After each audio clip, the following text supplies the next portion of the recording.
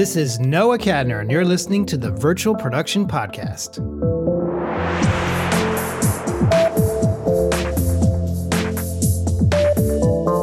Emma Needell is an independent writer and director. Her screenwriting skills caught the attention of Oprah Winfrey, who came on to produce her script The Waterman when Needell was 24 years old. She also directed a short film, Life Rendered, using Unreal Engine and motion capture virtual production techniques, which played at the Tribeca Film Festival and other venues. I grew up on a solar-powered cattle ranch in Elbert County, Colorado, which is as cowboy and rural as it could get. And it wasn't just, a ranch with woods and pastures. It was a fantasy world.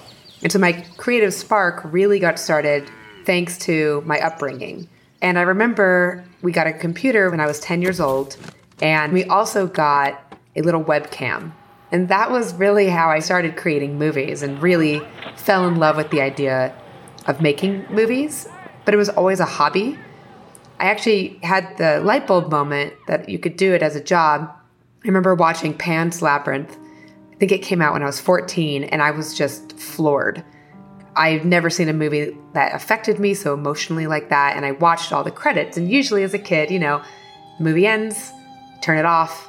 But this time, because I was so affected, I watched all the credits scroll. And this light bulb went off in my head of, wait a second, those are a lot of names. All these people worked on this film.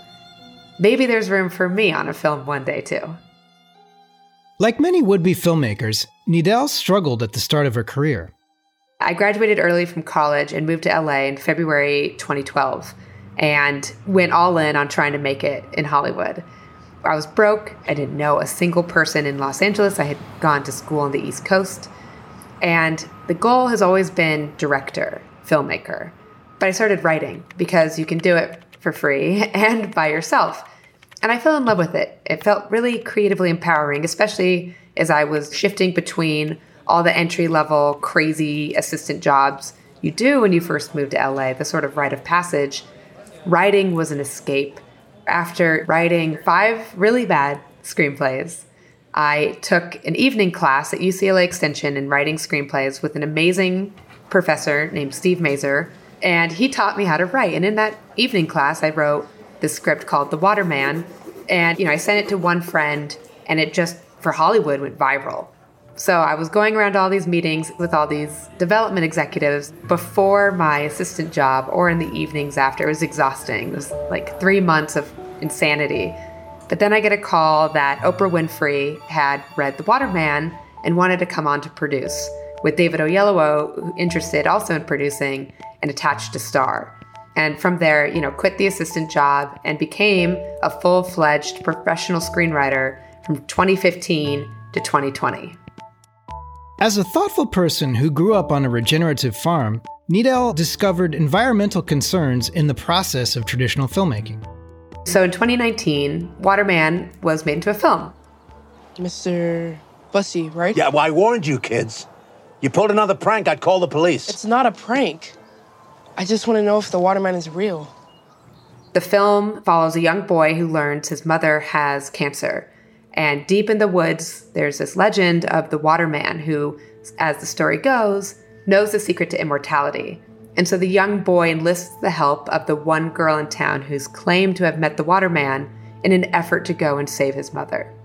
I was on set for the production, and there were 2 big problems that came up. The original script had the final scene shoot entirely at night.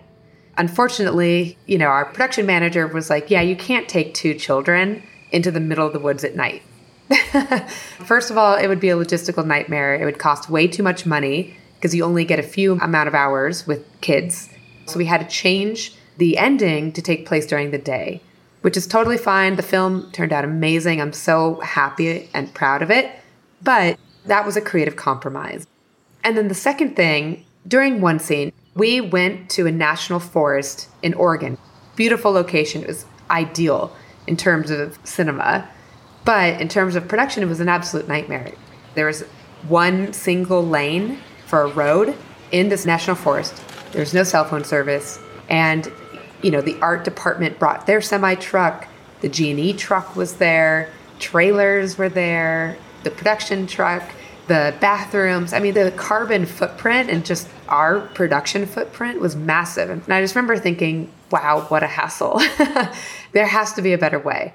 And these two problems were circulating in my head when I started discovering more about virtual production. The problem and then the solution, both together, have been really exciting and have made me a total evangelist of virtual production even before I worked on it with my short film. As with everyone else in the world, Nidal found her career trajectory strongly altered due to the 2020 pandemic. At the start of 2020, I had my two dream screenwriting projects.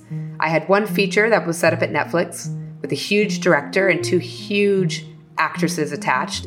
And then I had a TV show I was developing with a writing partner that I loved so much and felt so exciting and the exact kind of TV show I wanted to watch. And then COVID hit and Hollywood basically shut down. Both of my projects were killed. They had just been, let go. It was heartbreak, real heartbreak. And it was this real awakening for me of, okay, I came out here to be a filmmaker, to direct films. Maybe I could put all my eggs in the directing basket and just go for it. But I didn't have any ideas yet. And my husband plays a lot of video games. And he was playing a video game called The Last of Us, which, I was like, oh, a zombie video game, I'm over it. But then I started watching some of the cutscenes, and I was struck by how well they were directed and acted through the avatars. And it was this aha moment of, whoa, video games are crazy cinematic. I wonder if they're ever used in film. And lo and behold, I'd been reading about The Mandalorian in virtual production, but I hadn't yet put two and two together that Unreal Engine was actually the software that built the Mandalorian sets. And that was the moment. It was like, this is the future of filmmaking, and I want in. After the break, we'll be back with Emma Nidal. This episode of the Virtual Production Podcast is brought to you in part by Silicon Core, pioneers in fine pixel LED display technology for XR and virtual production. Learn more at siliconcore.com. And by Blackmagic Design, one of the world's leading innovators and manufacturers of creative video technology, which also work very well with virtual production. With virtual production as a new calling, Nidal looked for unconventional ways to realize her vision. Epic Games, who makes Unreal Engine, they have an Epic Mega Grant. And it's basically $100 million set aside for no strings attached grants for people who want to use the engine to bring their projects to life. Some of these projects, a lot of them fall into the gaming category. Some might be R&D. But I am a filmmaker, and so I wanted to use Unreal Engine to make a film. We wanted to show Epic that we were serious and that the grant we were asking for, we knew how the money was going to be spent. So we paid someone to scope what the budget would be in a virtual production circumstance. And so we had the script, the lookbook, and the budget, exactly where each dollar would go, ready when we submitted our Epic Mega Grant application. I think we paid our technical producer $500 for that scope. So it's definitely worth the money to do that, just to show Epic that you're serious. So then they gave us the Mega Grant. Really exciting, but then we had to find all these partners. In a funny twist of fate, we reached out to a bunch of vendors because we knew we wanted to create customized, hyper-realistic 3D avatars that the actors would pilot in motion capture. One of the vendors we talked to was Counterpunch Studios, who, as it turns out, created all the digital characters for The Last of Us. So it felt like this really funny coming full circle where the original video game project that turned me on to Unreal Engine ended up becoming our partner, who made up the two avatars that you see in Life Rendered. Nidal was new to virtual production, but quickly discovered logical ways to organize her workflow. It was very important that we filmed the live action first. And it's because we recreated a lot of the live action sets, or at least the most important live action set, in Unreal Engine. So we knew we needed to have our location locked and know what we filmed in our live action location in order to match it for the final film. Life Rendered follows Mark, who is a young gay man in rural Colorado who lives a double life, one in the real world where he takes care of his cowboy father, who has been recently disabled, and another in virtual reality where he builds epic worlds and finds romance. Why do you like it here? Why do you come here? It helps me remember who I am. And, spoiler alert, what you find out at the end of the film is that Mark, while he builds these incredible worlds that range from, a snowy tundra to an epic penthouse, he has also built an extremely detailed, realistic recreation of his ranch house. And in it, in his virtual ranch house bedroom, he has made a space for himself where he feels like he can be himself in a way he doesn't feel like he can do in the real world. So knowing that's, the biggest emotional impact of the film, it was very important that we filmed the live action first. Then we shifted to virtual production, which we did on a stage at the Riot motion capture stage in Los Angeles. And so we ended up having this really cool set that mimicked a live action film set, where we had our 2 actors in motion capture suits, and then we had our live action cinematographer, Anton Fresco, who's incredibly talented, with a camera rig that had the virtual camera plugin attached to it. And what that basically does is you can attach a virtual camera that you have in the 3D space to a camera that you can move about in real life. And so if you looked on set, you'd see our 2 actors in motion capture suits and our cinematographer moving around each other, acting and performing and capturing, just like you would a real live action set. And it was this awesome way of mimicking a live action set virtually. In order to make the most of the process, Nidell leveraged the immediacy of a live action crew within a motion capture framework. We had our virtual camera just so we could see, or I could see, what a shot could look like if we went with that for the final. But then we also had real cameras recording the actors in their motion capture suits as well, because it caught the performance in a way in that early stage of mocap, you just can't see it. And this was really important for a few reasons. The first is motion capture cleanup took up the bulk of our budget. We used the LiveLink Face app. We used that to capture performance, but we had to clean it up, and that is very expensive. It's similar to live action in a sense, where if you're in a wide shot, you don't need to have such nuanced animation for the face because you don't see it. It won't really register. But if you're in a close-up, that's where you need animators to come in and really enhance the performance and really nail the emotion. And you don't want to do that until you know your cameras are locked. There's one scene we thought, and it's the scene where the 2 characters in virtual reality are dancing. We thought it would be really good if camera wasn't moving, so it would just focus on them. But it felt really sad and not as compelling. And then we went in and we were able to change the cameras and animate them around. So there was this feeling of flow and the camera was dancing with the characters. And it made that scene so much better. And it was only something we could do after the fact. And it was this really cool moment where it was like, wow, if we had done this in live action, we would have been stuck. But with virtual production, we can change it up.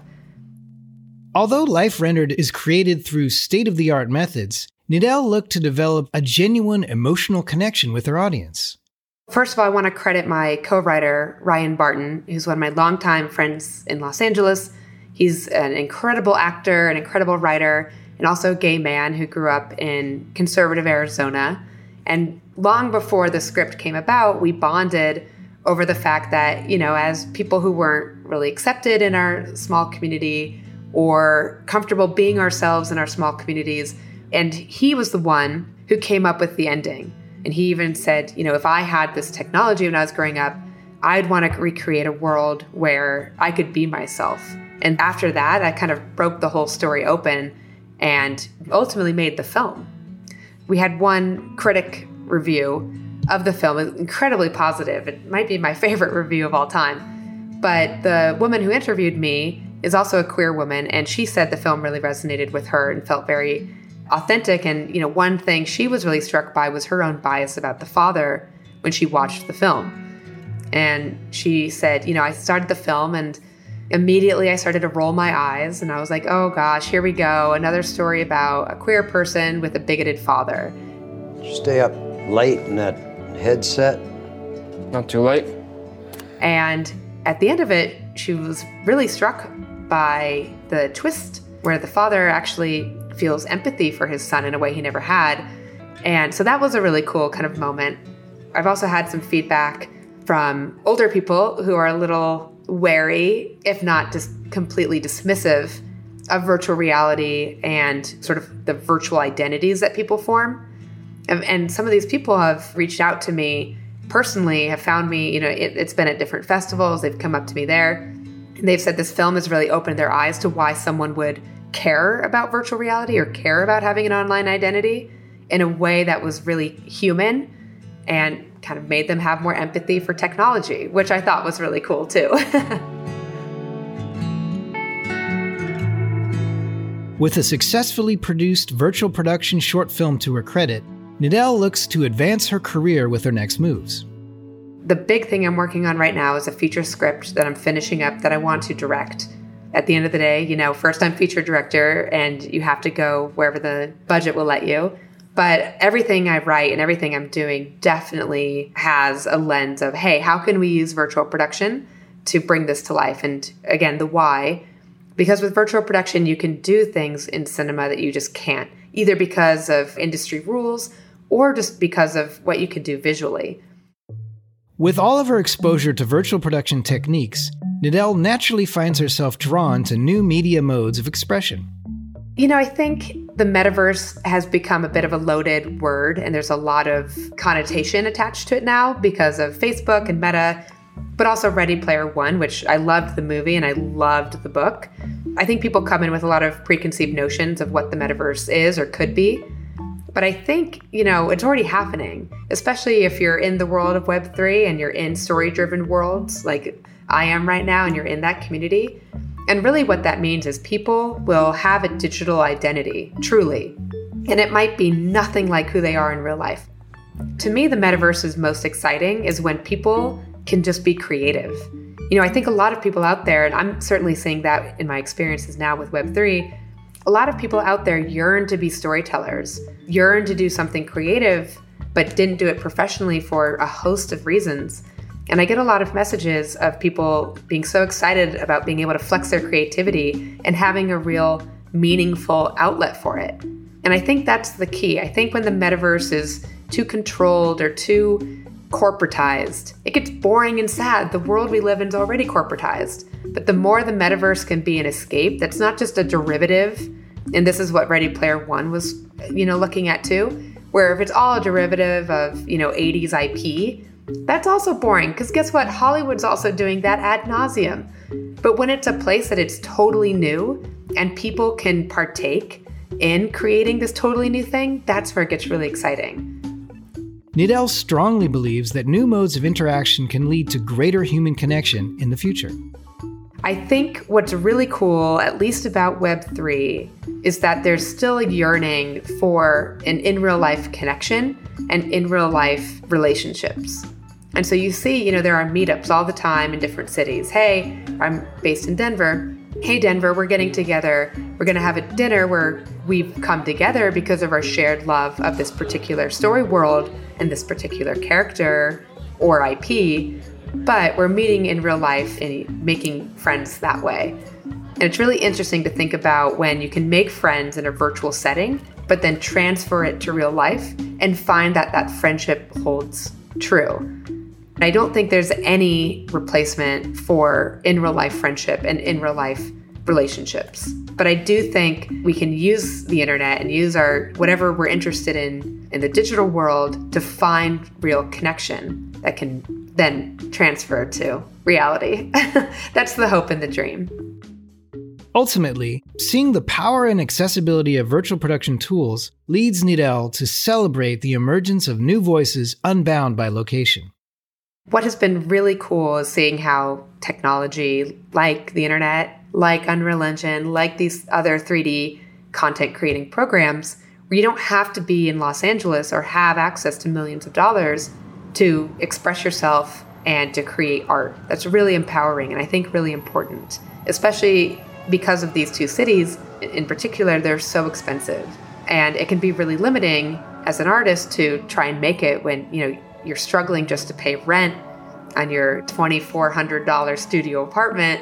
You're going to have to spend your time paying the bills. But now, you're seeing a diversification of where people live who are still incredible artists. And I do think that's really important for the future of cinema.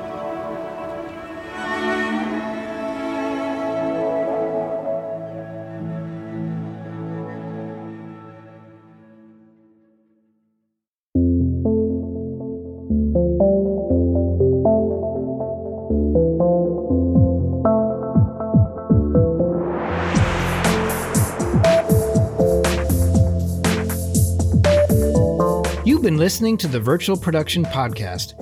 Thanks again to my guest, Emma Needell, for joining us.